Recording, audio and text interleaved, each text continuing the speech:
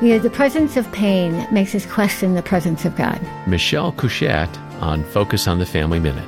Those two things, we think they cannot be simultaneous. We think if we feel uncomfortable, if we're suffering, if we're weeping, if we have tears, that must mean that God is absent.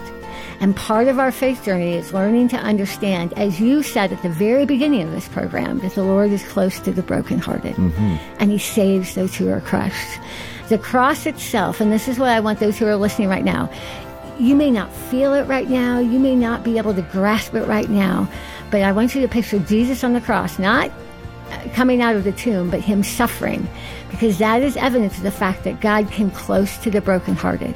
He is near those who are crushed. And if you are in a place where you are crushed and you are broken, then that is exactly where God is going to meet you. Hear more from Michelle at FamilyMinute.org.